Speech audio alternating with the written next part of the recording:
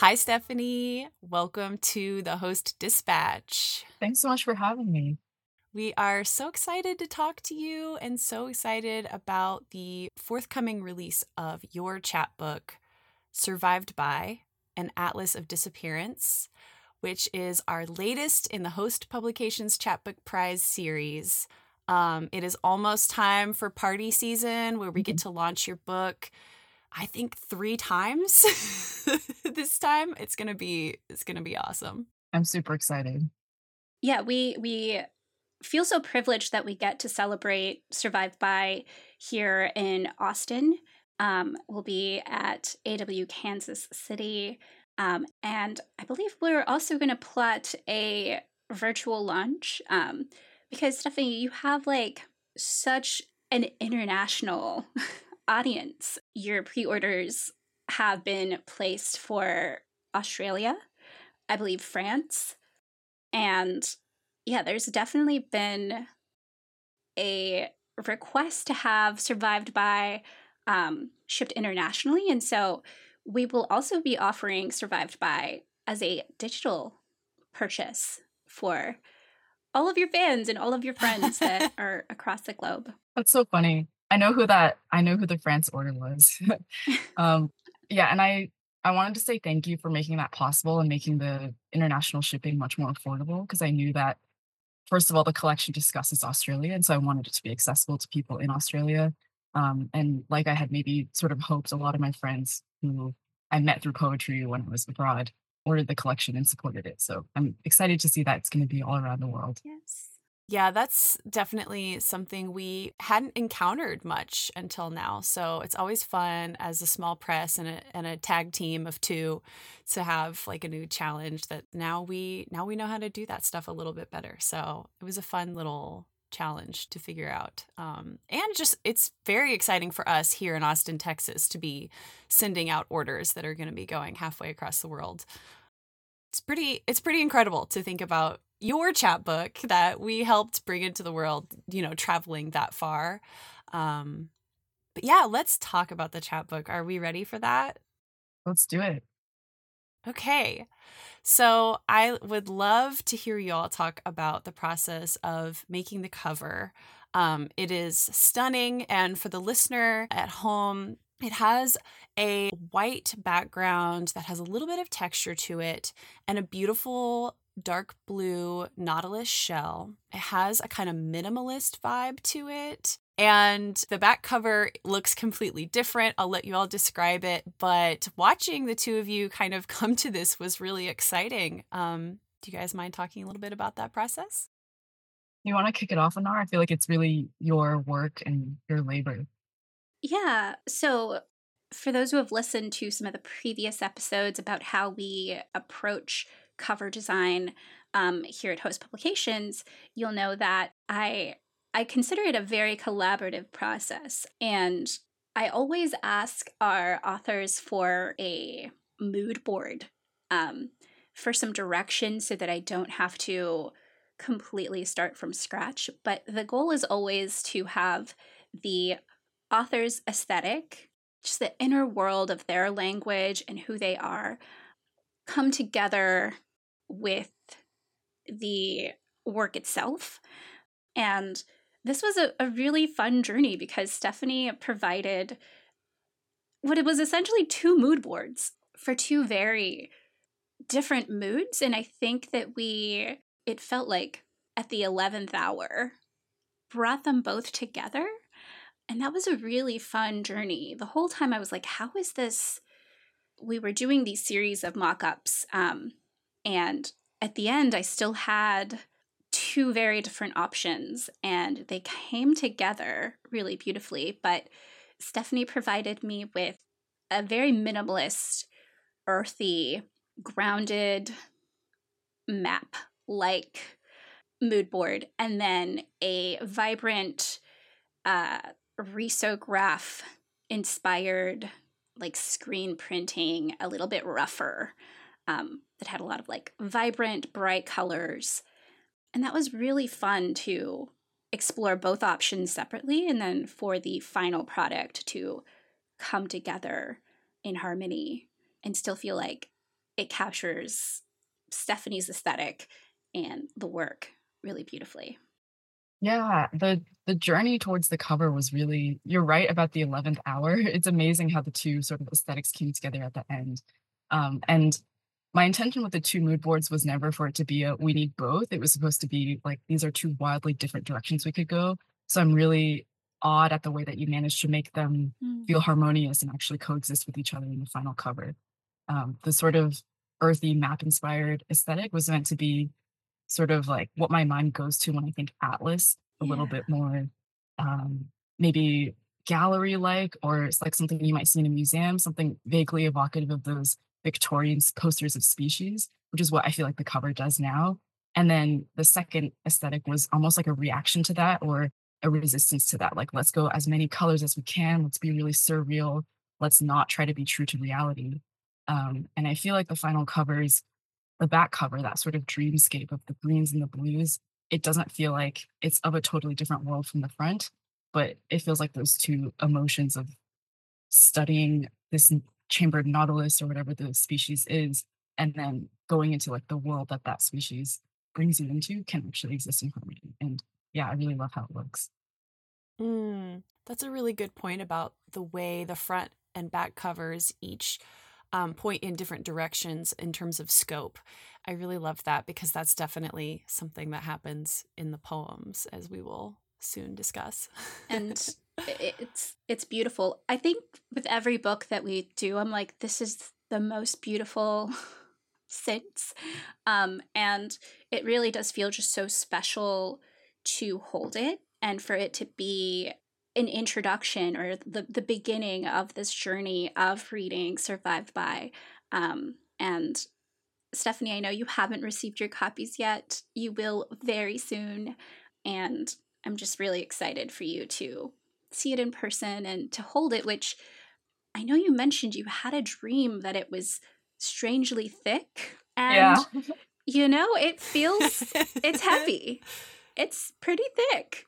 I remember saying that it was thick the way a foreign language dictionary was thick. Like it had almost Oh, those onion skin, like Bible pages. And for some reason, I was in a field of snow. But yeah, this is the first time I'm seeing you, like the chapbook, I guess, over screen. It looks amazing. Like the blue really yeah. pops. It's so beautiful. Yeah, the colors are so perfect. It's really vibrant. And then the fly sheets. I don't think I mentioned to you that the fly sheet, we only had one option, but it's a vellum, which I thought was just so beautiful. It's something that you might come across in an atlas, this kind of like Wow. transparent onion skin type of paper. And it's like they only had the thickest vellum of all time available. So it is like hefty and just like beautiful and Wow. luxe. So Yeah, Oh my gosh, that looks really great. it looks really cool. Hearing you talk about art and also about atlases and maps and just knowing from talking to you, but also right off the bat from reading your manuscript, I know that you are also so passionate about conservation and also history. I think of you as a scholar poet. I don't know if you think of yourself that way. But I'm interested by all of these different worlds that you are interested in, Stephanie, and the way that you bring that into your poetry. And so, what I really wanted to ask you to start off talking about the book is, was poetry your first love, or did you come to it by way of another passion or another project? Oh, that's a great question. Poetry is definitely my first love. I feel like it is the love that has brought me to all these other things, or is like a lens through which I can make sense of history, ecology, conservation, all the things you mentioned.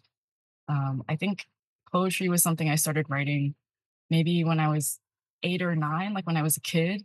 And throughout like middle and high school, it felt like one of the few things that couldn't measurably help me get into college. I feel like this is maybe a bit of a cliche, but it was like not something that could necessarily, go on my resume or be measurable by this like sort of professionalism that you're taught as a grade school kid about getting into Yeah. college. And so it felt like totally my own. And so I think poetry is where I had a lot of fun, where I felt like there were no rules. where I could express myself in a way that wouldn't be judged or Mm. like consumed by the outside world. And I think that's what poetry has been to me for a long time, and in many ways still is. And I feel like the latest iteration of poetry being my own and being a way to play is me introducing more visuals, like with this chapbook, introducing and trying to understand more worlds outside of just my own senses and my own information, and engaging with archives, engaging with research. But yeah, I think that feels like the latest version of me playing through language. Wow, that was such a beautifully worded answer. I do want to follow up just from the beginning of what you said to make sure I understand it. Did poetry lead you to a lot of this research that you've done? Was poetry the thing that kind of brought you to some of these other passions that you have? Not directly. For Christmas Island, I feel like me going there for the first time was a confluence of many forces. I think I was just curious about the place. I had a unique opportunity to apply to this scholarship called the Beagle 2 that was at my university. And it was named after the ship that Charles Darwin sailed on when he was in his 20s. And the whole idea of the scholarship is that it's beneficial to have a journey of intellectual discovery Mm. as a young person. And so there was funding available for these proposed journeys. That seemed like unbelievable to me. And I was like, I have to apply. It doesn't it felt like it didn't really matter where I go. I just need to pick some place that's like I would never be able to go to otherwise and find my way there. And for a number of reasons, it was Christmas Island. Um, yeah, so I think that's how I ended up there. And that's where my fascination with particularly these species that I write about and with extinction and extinction in the wild really Mm. began. Yeah, so you brought poetry with you though everywhere you went. Yes, definitely. I also want to just mention a couple of fun things here. Is that we loved Survived by the manuscript that we received as a submission so much that we broke pretty much every personal rule that we had, which was, Claire was like, we gotta do this. We gotta do this manuscript. And I was like, yes, but do you want to lay out these images? This is gonna drive you and Claire was like, yes, yes, yes. And I was like, don't don't complain when, when we've got to do it. There's no complaining. And the other rule was, we've set some boundaries over the years as very passionate workaholics. And I was like, okay, 4 o'clock, 5 o'clock, we gotta shut things down. No evening meetings, no super early meetings. We've got to set some boundaries. And Stephanie, you were on Christmas Island for the entire production of Survived By, which for our listeners, that's about is it 14-hour difference from the US Central Time or so? Yeah. And so I was like, Claire, if we do this, we're going to be taking really early or really late meetings, and we just loved the manuscript so much that we were like, let's really just push our own personal boundaries and explore what the chapbook can do. And yeah, we were like, this is going to be, every book we've ever done has had its own lesson and own challenges. Yeah. But most of the time, we don't find that out until the end or so. This one, we were like, okay, we are committed. This is such an incredible and just so different manuscript that is still in conversation and in harmony with our other chapbook prize winners. We just feel so lucky to have worked with you. It was totally worth it. Yeah, I feel so honored for you to be saying this, Anar, and for all of the work that I know you two put into it. I know the time zone was challenging. I know the manuscript was challenging. I feel like I learned so much from the editorial process and from the layout process working with both of you. And so I'm grateful for the sacrifices that you did make to make this book happen. They were easy sacrifices, but yeah, it is our honor, and such a joy and such a pleasure. And now we get to celebrate it. But I did just want to mention that for our listeners, now that we're talking about Christmas Island, and yeah, I think it's really beautiful that you finished this manuscript and all of the editing during your time there? Yeah, it definitely was fortuitous to be there at the time that this manuscript was being polished because the poems about the island that appear in the manuscript are from when I visited in 2018, so it was 5 years ago. So being back on the island, like I did so much of my looking through the final edits, like under the same trees that I was under when I first discovered the island for the first time. Not discovered, but when I first visited it, when it first entered my life. So yeah, Mm. it felt a bit like a full circle moment. Yeah, really, when you think about the timing of it, that was really, really fortunate, really lucky. And it blends so well with not just the fact that the book has so much Christmas Island in it, but also the fact that the subtitle is an atlas of disappearance and that it engages with the idea of maps through visual imagery of maps in such an interesting way. And I was curious if you could talk about that a little bit, Stephanie. In addition, for the listener, in addition to the map images that do relate to the setting of some of the poems, how else do you maybe see this chapbook engaging with the idea of an atlas? Yeah, definitely. I think this idea is something that's formed during the editorial process and actually was influenced by something you said, Claire, and how I think I brought up this idea of atlasifying the book and making it more visually like an atlas or making these sort of like visual or formatting changes to resemble what traditional atlases do. And you mentioned that the poems are already sort of engaging with place in the same way an atlas does. And so we don't necessarily need the visuals to convince the readers that that's happening because it just is. I think that was a helpful revelation for me to be like, yeah, the thing I really care about is giving readers this sense of place. And Mm-hmm. I think the atlas part of it is how atlases are often like a portrait of a specific place, which they do through maps, they do through text, but it's almost like a series of portraits of different places that are all connected by a geographical landmass or by a conceit, like an atlas of islands. And I think a poem can do that in the same way by just engaging deeply with place and being committed to that engagement throughout whatever binds those Mm-hmm. poems together. Yeah, I love that. I love being able to refract the idea of what an atlas is or can do and what it means for a poetry collection to be an atlas of sorts. Um, it does give you so many more layers, I think, because all poems deal with place in a way, even if that place is really small and specific and not something that a map would be relevant to.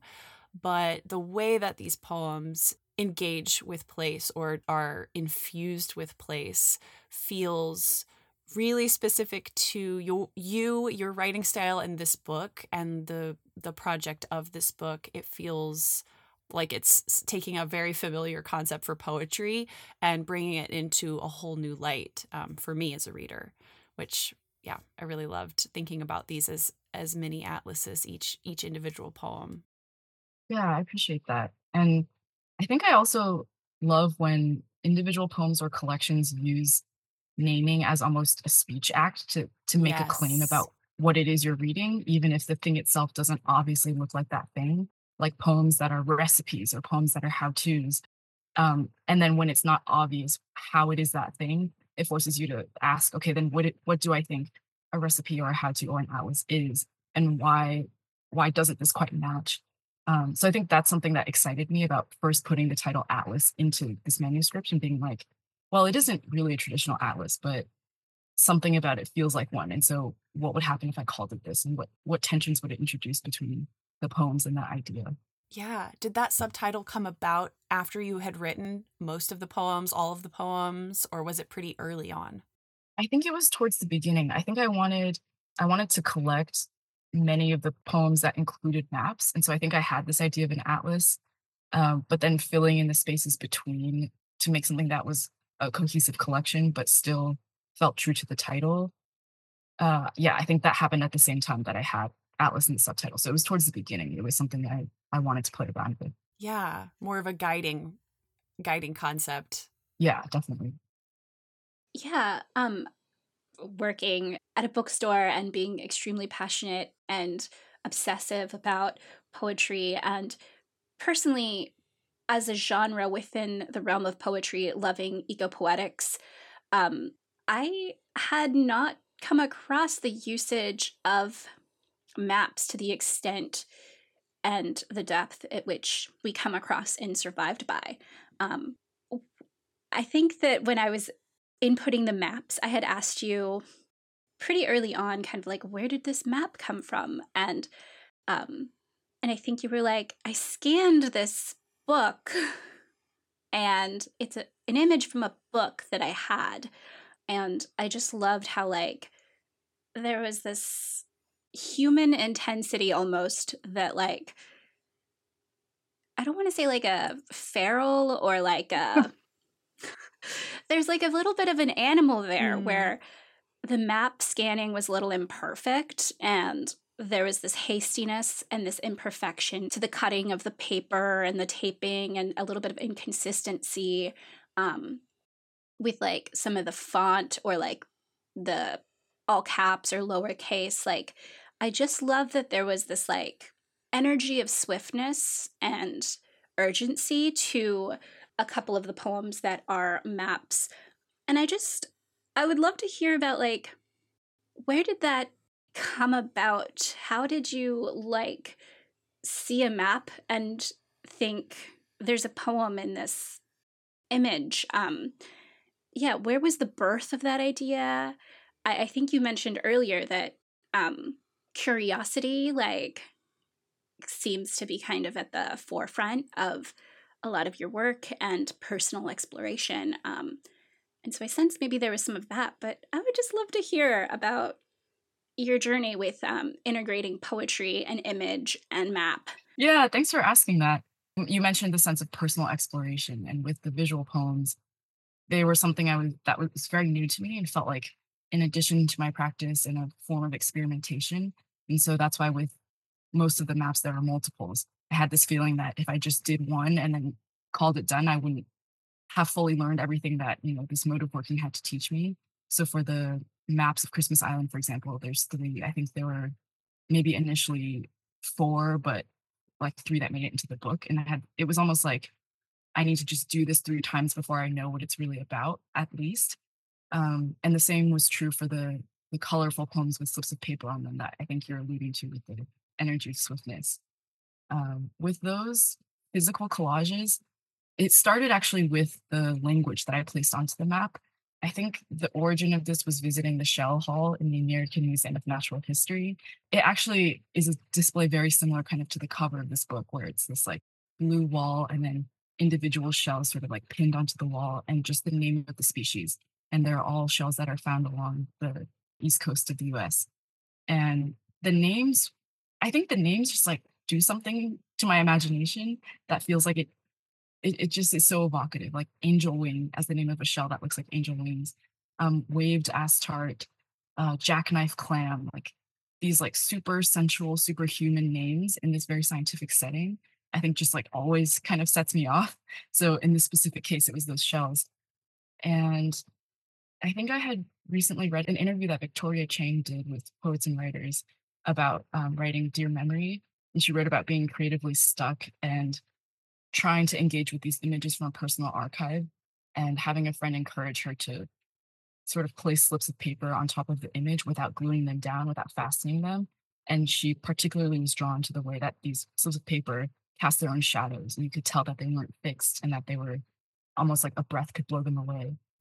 So that was an idea that was in my head at the time I saw these shells. So that's why the first iteration of those maps had these slips of paper that were literally just placed on top of the map, almost like a floral arrangement or something rather than a collage with glue and tape. Wow. I love the reference to Dear Memory and that sort of kinship that your book has with that work, and the idea of those slips of paper not really being adhered to the collage and that they really could just be blown away by a breath is definitely resonating with the ideas behind like why have a list of all these mushroom species on a map, right? And the ecological ramifications of just those words on that page, also being so fragile and momentary. That's a really beautiful connection. Yeah, definitely the fragileness. I think it appeals to me both in a practical sense and in an artistic sense. I like that the image is so mutable and I can try many orientations and like experiment much more quickly, much more easily. And then placing them onto a map that's typically named. A similar thing that sort of sets my imagination going is place names and the way they're sort of wrapped up in the geography of a place, the history of a place, people's names, landmarks, and trying to put two things that are named in similar ways but are also really different, species names and place names in conversation. That's the I think that's the tension that interested me and made me want to label a Mm-hmm. map of places with shell names as if I was labeling landmarks or places. Wow. Well, I couldn't have asked for a more perfect answer that has opened my brain and imagination up. I will definitely, I'm such a every city I go to, I want to go to their natural science museums. And so I'm really familiar with that wall of shells with the names attached to them. Yeah. Sometimes they're bugs or butterflies or beetles. And it had never occurred to me to link that with poetry. And so now I feel like I'm going to go into the museum and look for poetry on the wall and engage with survived by and engage with dear memory. Well, I think that our audience at this point might like to hear a poem by you now that we've primed them with some background and some atmosphere. Is there a poem you'd like to read? I sort of feel like I should read one of the map ones. Totally. Okay, I'll read A Guide to What Lives Between Land and Sea, because that's one of the first visual poems. Okay, A Guide to What Lives Between Land and Sea. Periwinkle. The science tells us Greenland is losing 200 gigatons of ice each year. Limpet. 200 gigatons is 200 earthfuls of cars, every car on the planet frozen and dropped into the sea. Rocklass. Imagine the world's cars frozen and falling. The wide skirt of the interstate empties like an ice tray into the sea, free of gleaming Land Rovers with knife-carved tire treads melting. Frozen Jeeps riot from every spiraling parking garage.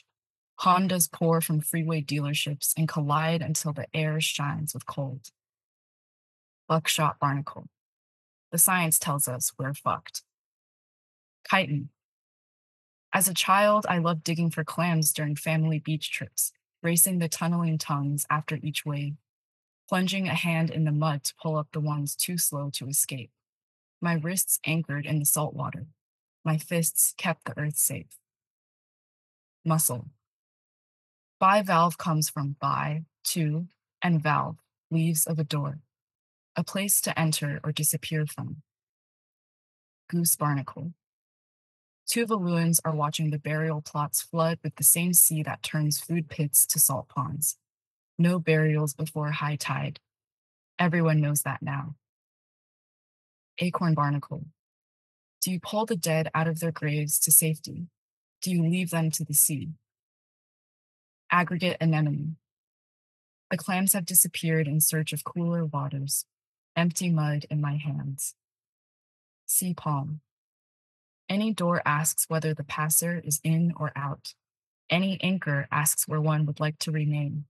The open sea, the safety of a bay. Brittle star. Slow-moving sea stars survive tide pools by anchoring to safety so strongly that their arms are frequently torn from their bodies. When this happens, sea stars grow a new arm. Sea hare. The lost arm can also grow a new sea star. One wound becomes two bodies. Sea urchin. Done digging for clams, I reach for the door of our unfrozen car. Inside, my family waits for me to enter. Yay. Thank you so much. I really love the way that poem ends. Yeah, you do have these place-focused poems, but I also feel like I sense you and your relationship to your family throughout the manuscript. It feels like this really beautiful balance of childhood and nostalgia, and there's also place and places and memories that you make with your family in certain places that we see throughout the book, that really personally grounds me, that I really love. Yeah, I appreciate that. I think the this poem is one actually that transformed so much through the editorial process. So, Claire, thank you for your guiding wisdom. I feel like it transformed and became a new poem, and I'm really happy with. I think that element of family was actually kind of missing from the first iteration, and in a way, it's sort of an attempt at the start of the collection to do what I feel like many of these poems are trying to do, which is to understand the scale and scope of what's happening to our climate, of like ecological crisis, in a way that is personal, when that is actually impossible, like when it's a scale that's not human, but we are human, and so we have to sort of translate, the tons of ice into something that makes sense, like cars, and even that sort of doesn't make sense. It's sort of overwhelming, and I find that doing that translation, often the thing that feels most real and most easy to understand to me is my family. It's memories I have of childhood and being at the beach, and the rising tide to me takes place, in Panama City Beach, where I went every summer as a kid. So I think that's why family appears so much throughout this collection, even though it is a book of poems about the environment. I think for me, they're impossible to write about separately. Mm. Listening to you read this for the first time and having taken a step back, right? We finished editorial quite a while ago, and I was working on layout where you don't really read the poems as much, and uh, yeah, so many of these numbered lines felt really brand new to me, and hearing you read it. It really struck me how the list poem, which is what kind of poem this is, it's a list poem where the text corresponds to numbered species on a map, for those who can't see what I'm seeing.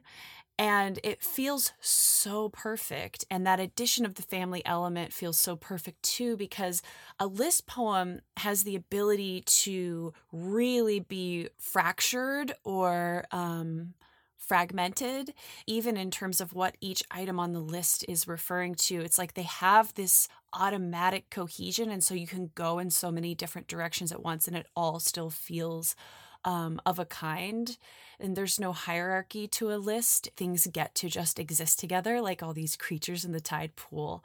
And it feels so perfect to me to have that family element, or like Anar was saying, that almost childhood nostalgia element brought into this. It doesn't feel out of place. I think the list really helps it all hold itself together. But it's wonderful too that it's tenuous, like that idea of anchoring that the poem develops and evolves towards the end.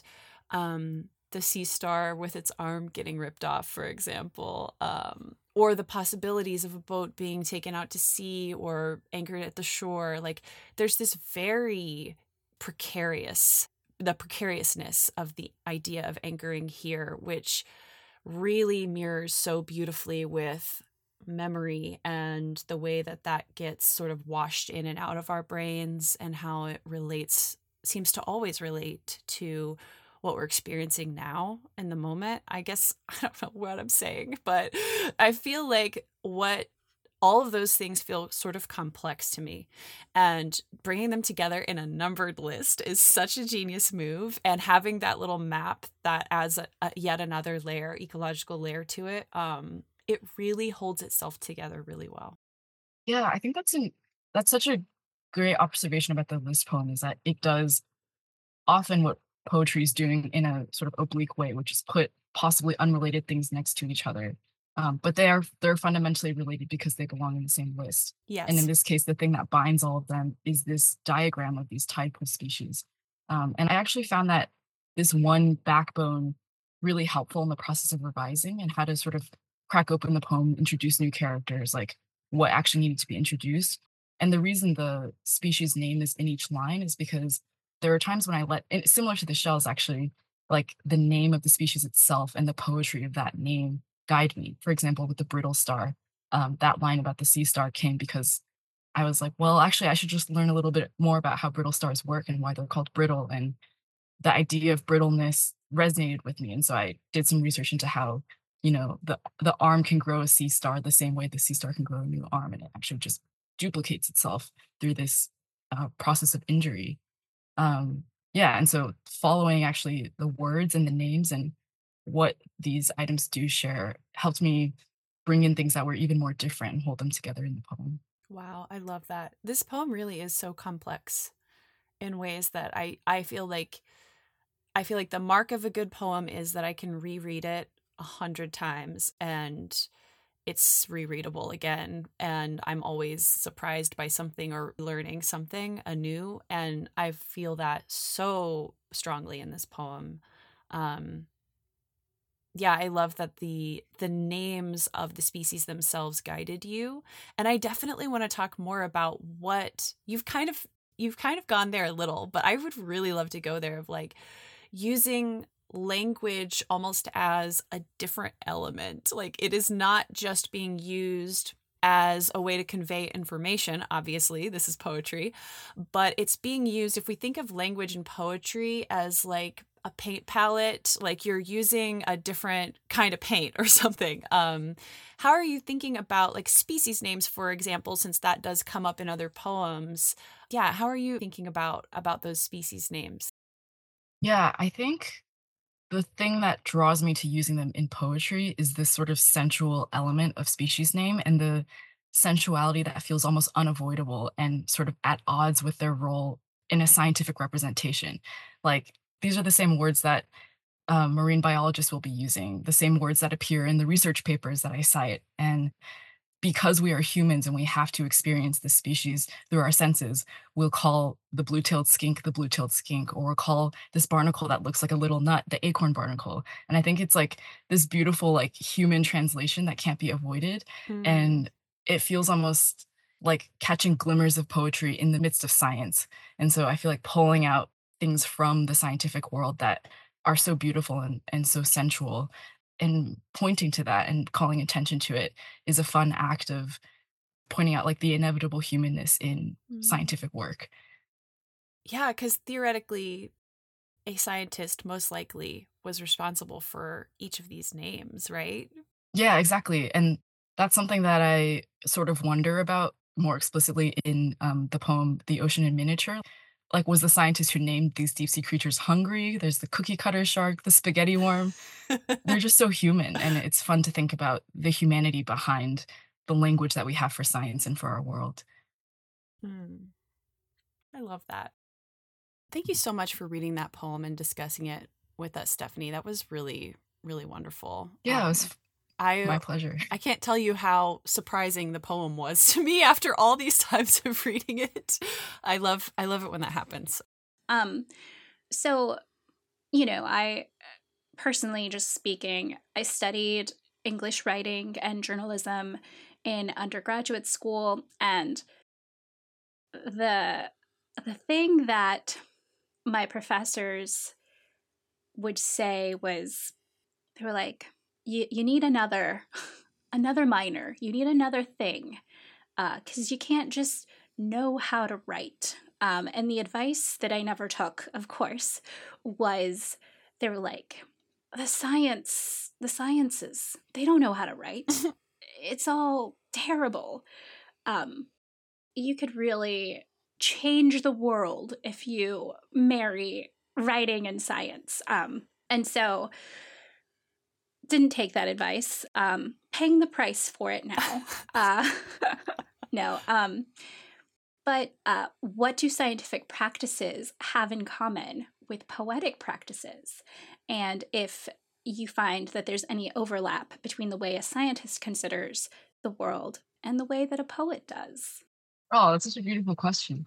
I should qualify by saying that I am not a practicing scientist. I find I in my bio, actually, I wrote ecology enthusiast to, Mm. distinctly clarify that I'm an appreciator of and lover of the sciences, but not one myself. So what I say comes from that perspective. Um, I think maybe the thing that I do see in both and sparks something in me when I see them in both is the times when both require a leap of imagination. And I think in science, this can be a tricky thing. I actually find this to be true of humanities as well, like especially history, archaeology, even anthropology. but there's a sense in which the data that you can actually gather yourself only goes so far. And at some point, leaping to knowledge or creating something new has a gap that is like unbridgeable. I think the scientific method is meant to resist this idea and provide a means for us to bridge that without having to leap. But oftentimes there just is that gap and that chasm. And I think poetry so often works on these imaginative leaps of moving you beyond the logic of the world, or like we talked about earlier, putting things that are unrelated side by side and thereby relating them because they exist in the same poem. Mm. And already talked about the importance of writing about science with like a sort of poetic lens. I've been referred to the paper "What It's Like to Be a Bat" by Thomas Nagel, and it's sort of like a cognitive science, natural science paper about theory of mind and how there is at the end of the day like a limit to how we can know that, right? We can gather data about how the bat perceives, like how its ears work, how its eyes work, but that cohesive picture of what it is like to be a bat is not something that we can create at this point except with imagination. That sort of limit of like, where does language end? Where does data end? That's what I find to be most exciting about both science and poetry. Could not have imagined a more beautiful answer to that. That really gets me excited to write. Totally. And as you were speaking, I was thinking about this book that I'm reading that I highly recommend to my listeners, but also to you, Stephanie, if you haven't read it yet.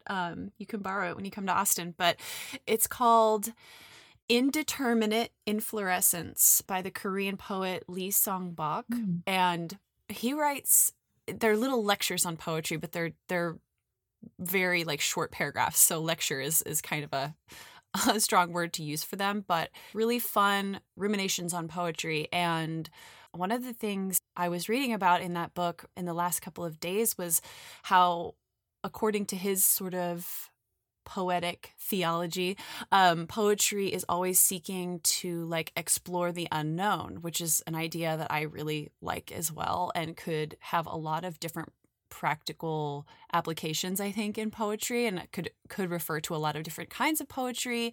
I think that's a wonderful way to think about like the spirit of what poetry is trying to do, but I also feel like that resonates very strongly with scientific practices of maybe their bent is a little bit more focused on making the unknown known.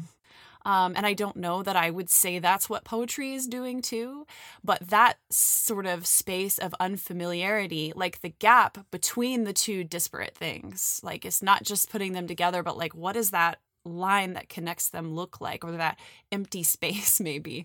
That feels like where your mind is going in poetry, but definitely in science. Yeah, Um, definitely. I love that. I feel like it's almost this exploration of negative space. Like, okay, outside of what I know and outside of what we as a world know, what is there and what yes. could there be? And I feel like this sense of mystery and decreased sense of self and like increased wonder at the world is often how I feel after I read a really amazing poem. So I Hmm. think there is something there about exploring this space of this gap of knowledge Mhm. and how it feels to be in that space. Yeah, and I think poets can all do it in totally different ways. You can do it by tunneling into what you do know and Yeah. like you zoom far enough in and things become strange. I think your book shows us that to a degree in the way that you play with scope, and you zoom out far enough and things become unrecognizable too. I really, really feel like poetry and science have a lot in common. So I think that's one of the reasons why your book resonated with me so much. Yeah, I love that idea about scale. I appreciate that. All right, y'all. Do we feel like another poem? I would love to hear another poem. I'm happy to read The Ocean in Miniature because we talked about the hungry scientists and scale, actually, which I feel like this poem deals with. Yeah, that was gonna be my request, actually. Ah, amazing. All right. Funnily enough, this also was inspired by the American Museum of Natural History and their dioramas in the floor of the whale room, which is such a beautiful space. This is The Ocean in Miniature. By the time we reach the deep sea exhibit, the bodies are so strange that they remind me of nothing until I see the names: cookie cutter shark, spaghetti worm, moon jelly. What somersaulting tongues hungrily christened this sea? Of course, marine worms look like pasta heaped on the ocean floor. My favorites are chicken liver sponge and blood belly jelly. I hold the names like ripe fruit in my mouth. My mind turns easily to the seabed where hagfish slide between whale ribs, ensuring no death is wasted. What enables me to enter this dream is not just the thrill of the unfamiliar, although I love this too.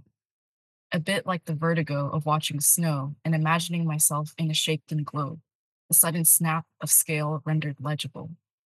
Here, the vastness of a word like depth or death or knowing becomes full sponge, cone jelly, things that fit in my palm.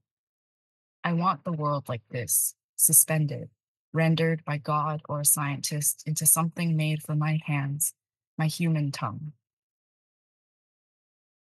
Beautiful. I think that's one of my favorite poems in your book, Stephanie.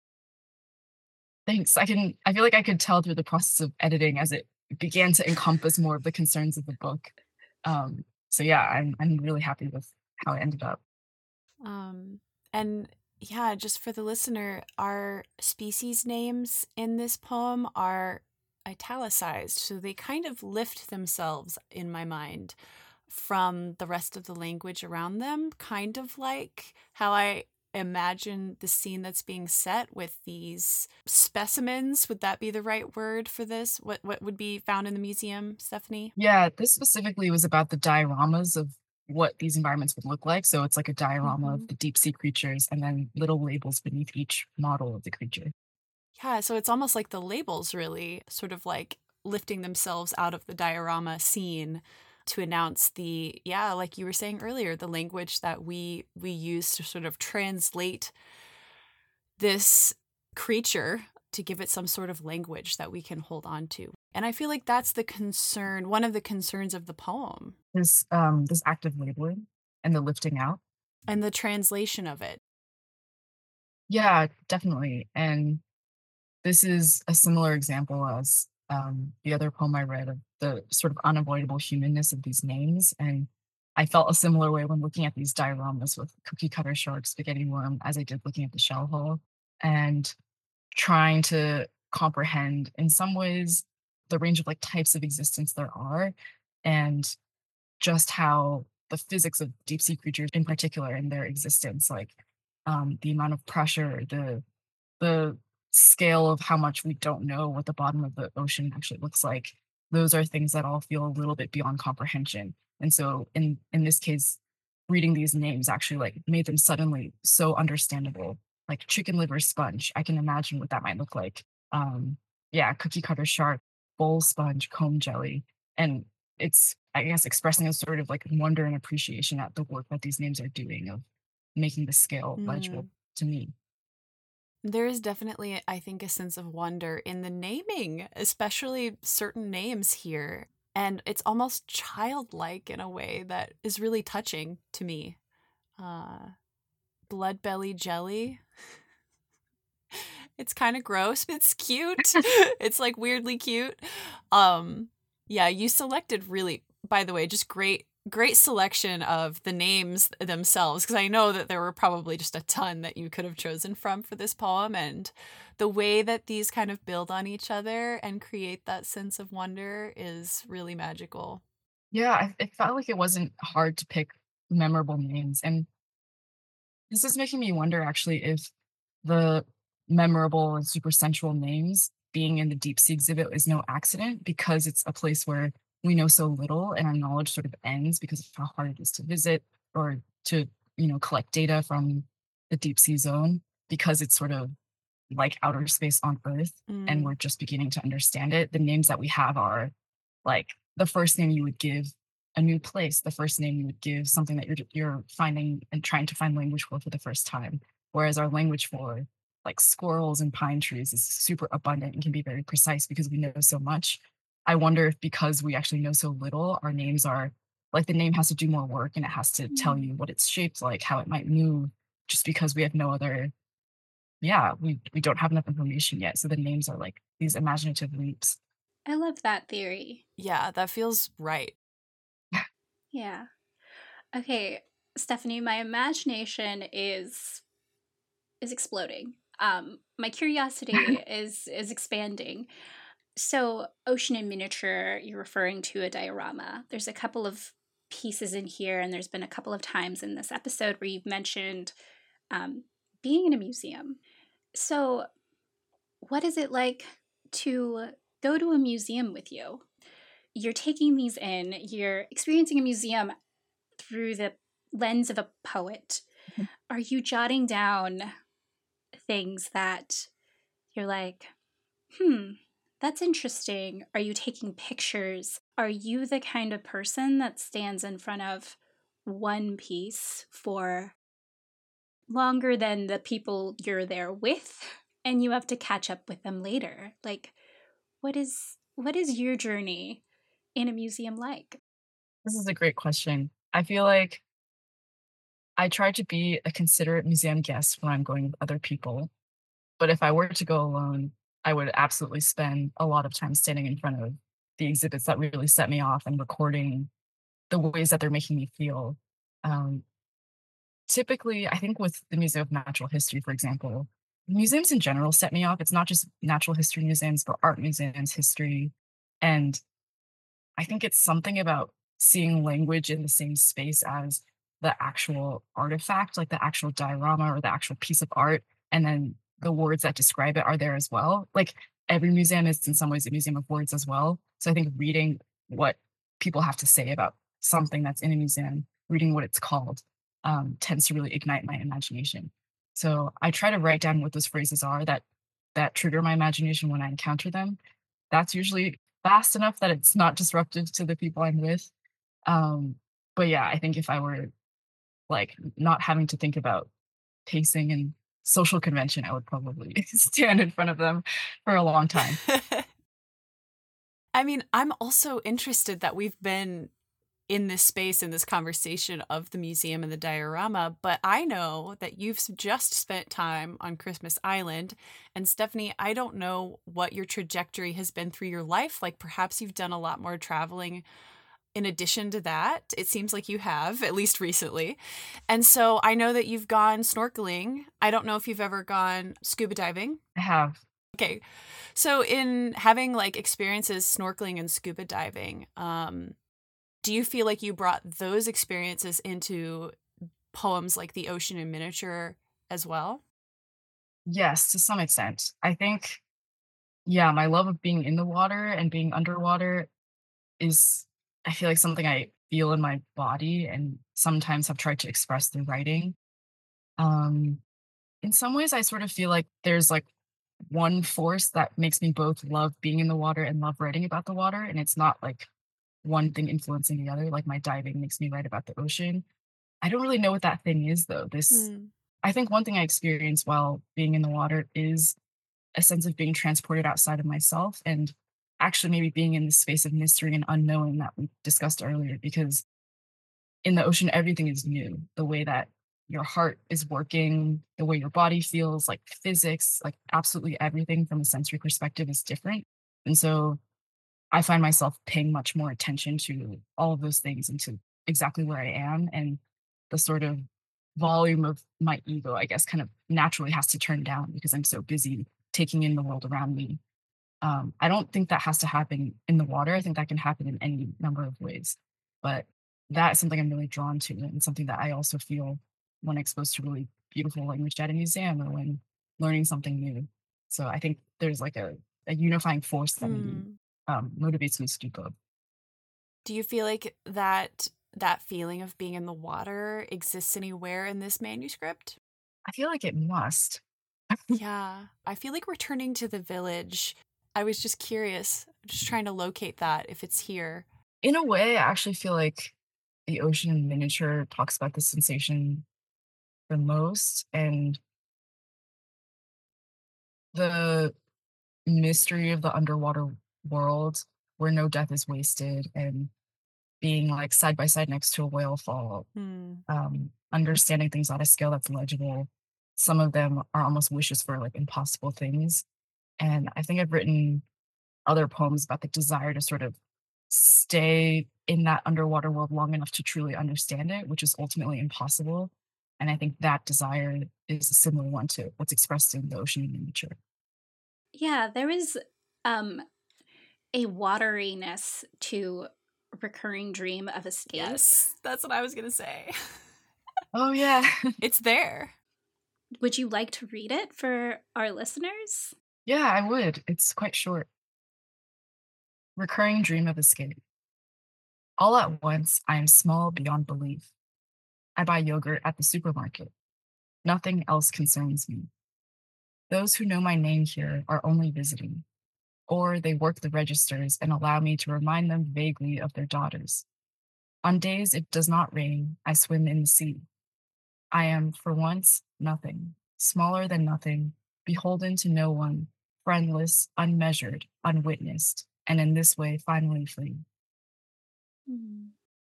Yeah, that really reminds me of what you were just You're saying. so right. Yeah.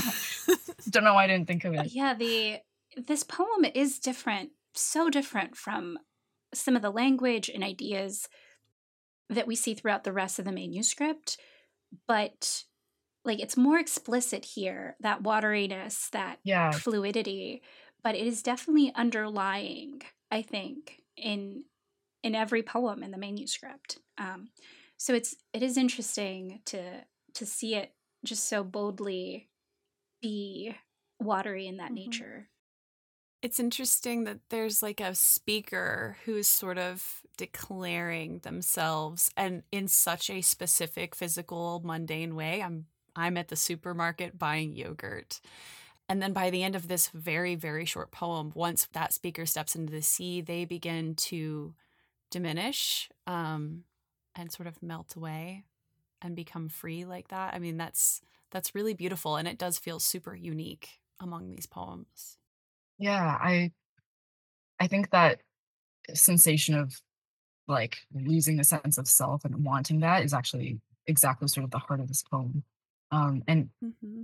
it is, for me, this poem is propelled by the fact that that isn't a sustainable state, that you can't always be swimming in the sea. You can't always be unmeasured, unwitnessed, beholden to no one. And that's why it's a recurring dream. It's like always a little bit out of reach. Mm. It's like a cyclical desire, but ultimately not something that isn't attainable or necessarily should be. Yeah. I do love how this poem, that dream of escape or that actual moment of escape that's lived, however it plays out, it's just illustrating it in a way that allows me as a reader to really consider different philosophical ideas behind the implications of that, especially beyond this poem. It does a really great job of making certain things very clear, but at the same time, sort of existing in the middle of this crisis. I do really feel like there's an immersive quality to it that helps me as a reader to be automatically really invested, because I feel like once I step into this poem, I live here too. If that makes sense. Yeah, that's such a beautiful reading of it. Yeah, I think that's specifically with this collection and even with Recurring Dream of Escape, something I thought about with the sequencing of the visual poems and the non-visual poems and how to bring Mm-hmm. in the more human elements, the elements of the speakers, like interiority, and letting them coexist. I feel like we could go on for another hour about interiority and the way that relates to the exteriority of all these maps and these places and all of the stuff of the world that is in this book. Like, that we have just now reached that point is sad, because I know we don't have too much longer, but I feel like that's such a gorgeous relationship in this book, and something that the reader really does need to experience for themselves. And to that end, Stephanie, I never get to ask all the questions I want to ask, but we do have at least one more, right, Anar? Yes. A little tradition with our interviews for our chapbook prize winners. What would be the ideal setting for your readers to take in and experience your chapbook Survived By? Mm, I'm tempted to say one thing, but I will say another, or maybe I'll say both. I think somewhere outside, if possible, um, in whatever that looks like. If it's a loud fire escape or a rainy day in the suburbs. But because the chapbook is very much, it's roving through these very different physical places, like to be rooted in wherever your own physical place is, and an environment that allows you to be extra attentive to that. Um, the My first answer I was tempted to say is like on the floor of the whale room in the American Museum of Natural History. It's like such a great place to chill. There's like a life-size model of a blue whale above you. You could just lay down there, read poetry, look at the dioramas, spend as long as you want. I think either would be wonderful. I love both of those, but yes, I'm glad you included the one that feels less attainable, because we always love this to be like in an ideal world. Let's say you could curate the perfect reading experience for all of us and we could all pull it off somehow. But that does feel attainable, and maybe someday we, Anar, will get to do that. Maybe they'll sell Survived By in the gift shop. That would be a dream. Oh man. Aw. We'll send some emails. Yeah. We'll see what we can do. Wow, Stephanie, I always feel this way when we interview our authors, which is this like kind of like a feeling of grief that it's like, I wish that the depth of understanding and connection before the journey of editing the book, but my therapist would be like, okay, you got to go through the process. It's like we had to do the process of not knowing each other at all and going on this really intimate, and I know Claire and I can be intense journey of making this book happen and bringing it to life. And it's like when we record the podcast, we really dig deep. And I'm like, oh, I would have loved to just savor this more. But now we have a book and we can sit and curl up with your work and really experience it again and again. And I'm just so grateful, so excited that we're going to be celebrating Survived By 1,000 times. At least 3 times in which our audience here can participate and join us. And so a little reminder, we will definitely be picking a virtual book launch date for the spring for all of our international and across the states friends. But if you're in Austin, definitely join us on February 23rd at Alienated Majesty. If you're going to be at AWP, this already happened, so it was good to see you. Is there anything else either of you would like to plug? I just wanted to say that, Stephanie, I learned so much from you in editing this book. It was a true joy, and I loved getting to nerd out about poetry with you, but also about creatures and science, which I love.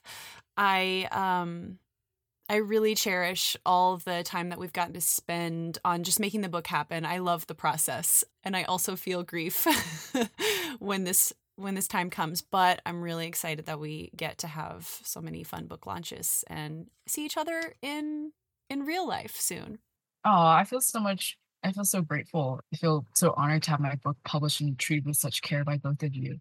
I feel like, yeah, Anar and Claire, you're both right. It is super intimate to be connected to both of you through my poetry. Like I feel like it is very intimate, and it's been such a process. I've learned so much from both of you as well. Like thanks for all of the love and care you put into my book, and I'm very excited to meet you both in person. Yay, thank you, and thank you, listeners. Get your copy of Survived By at hostpublications.com.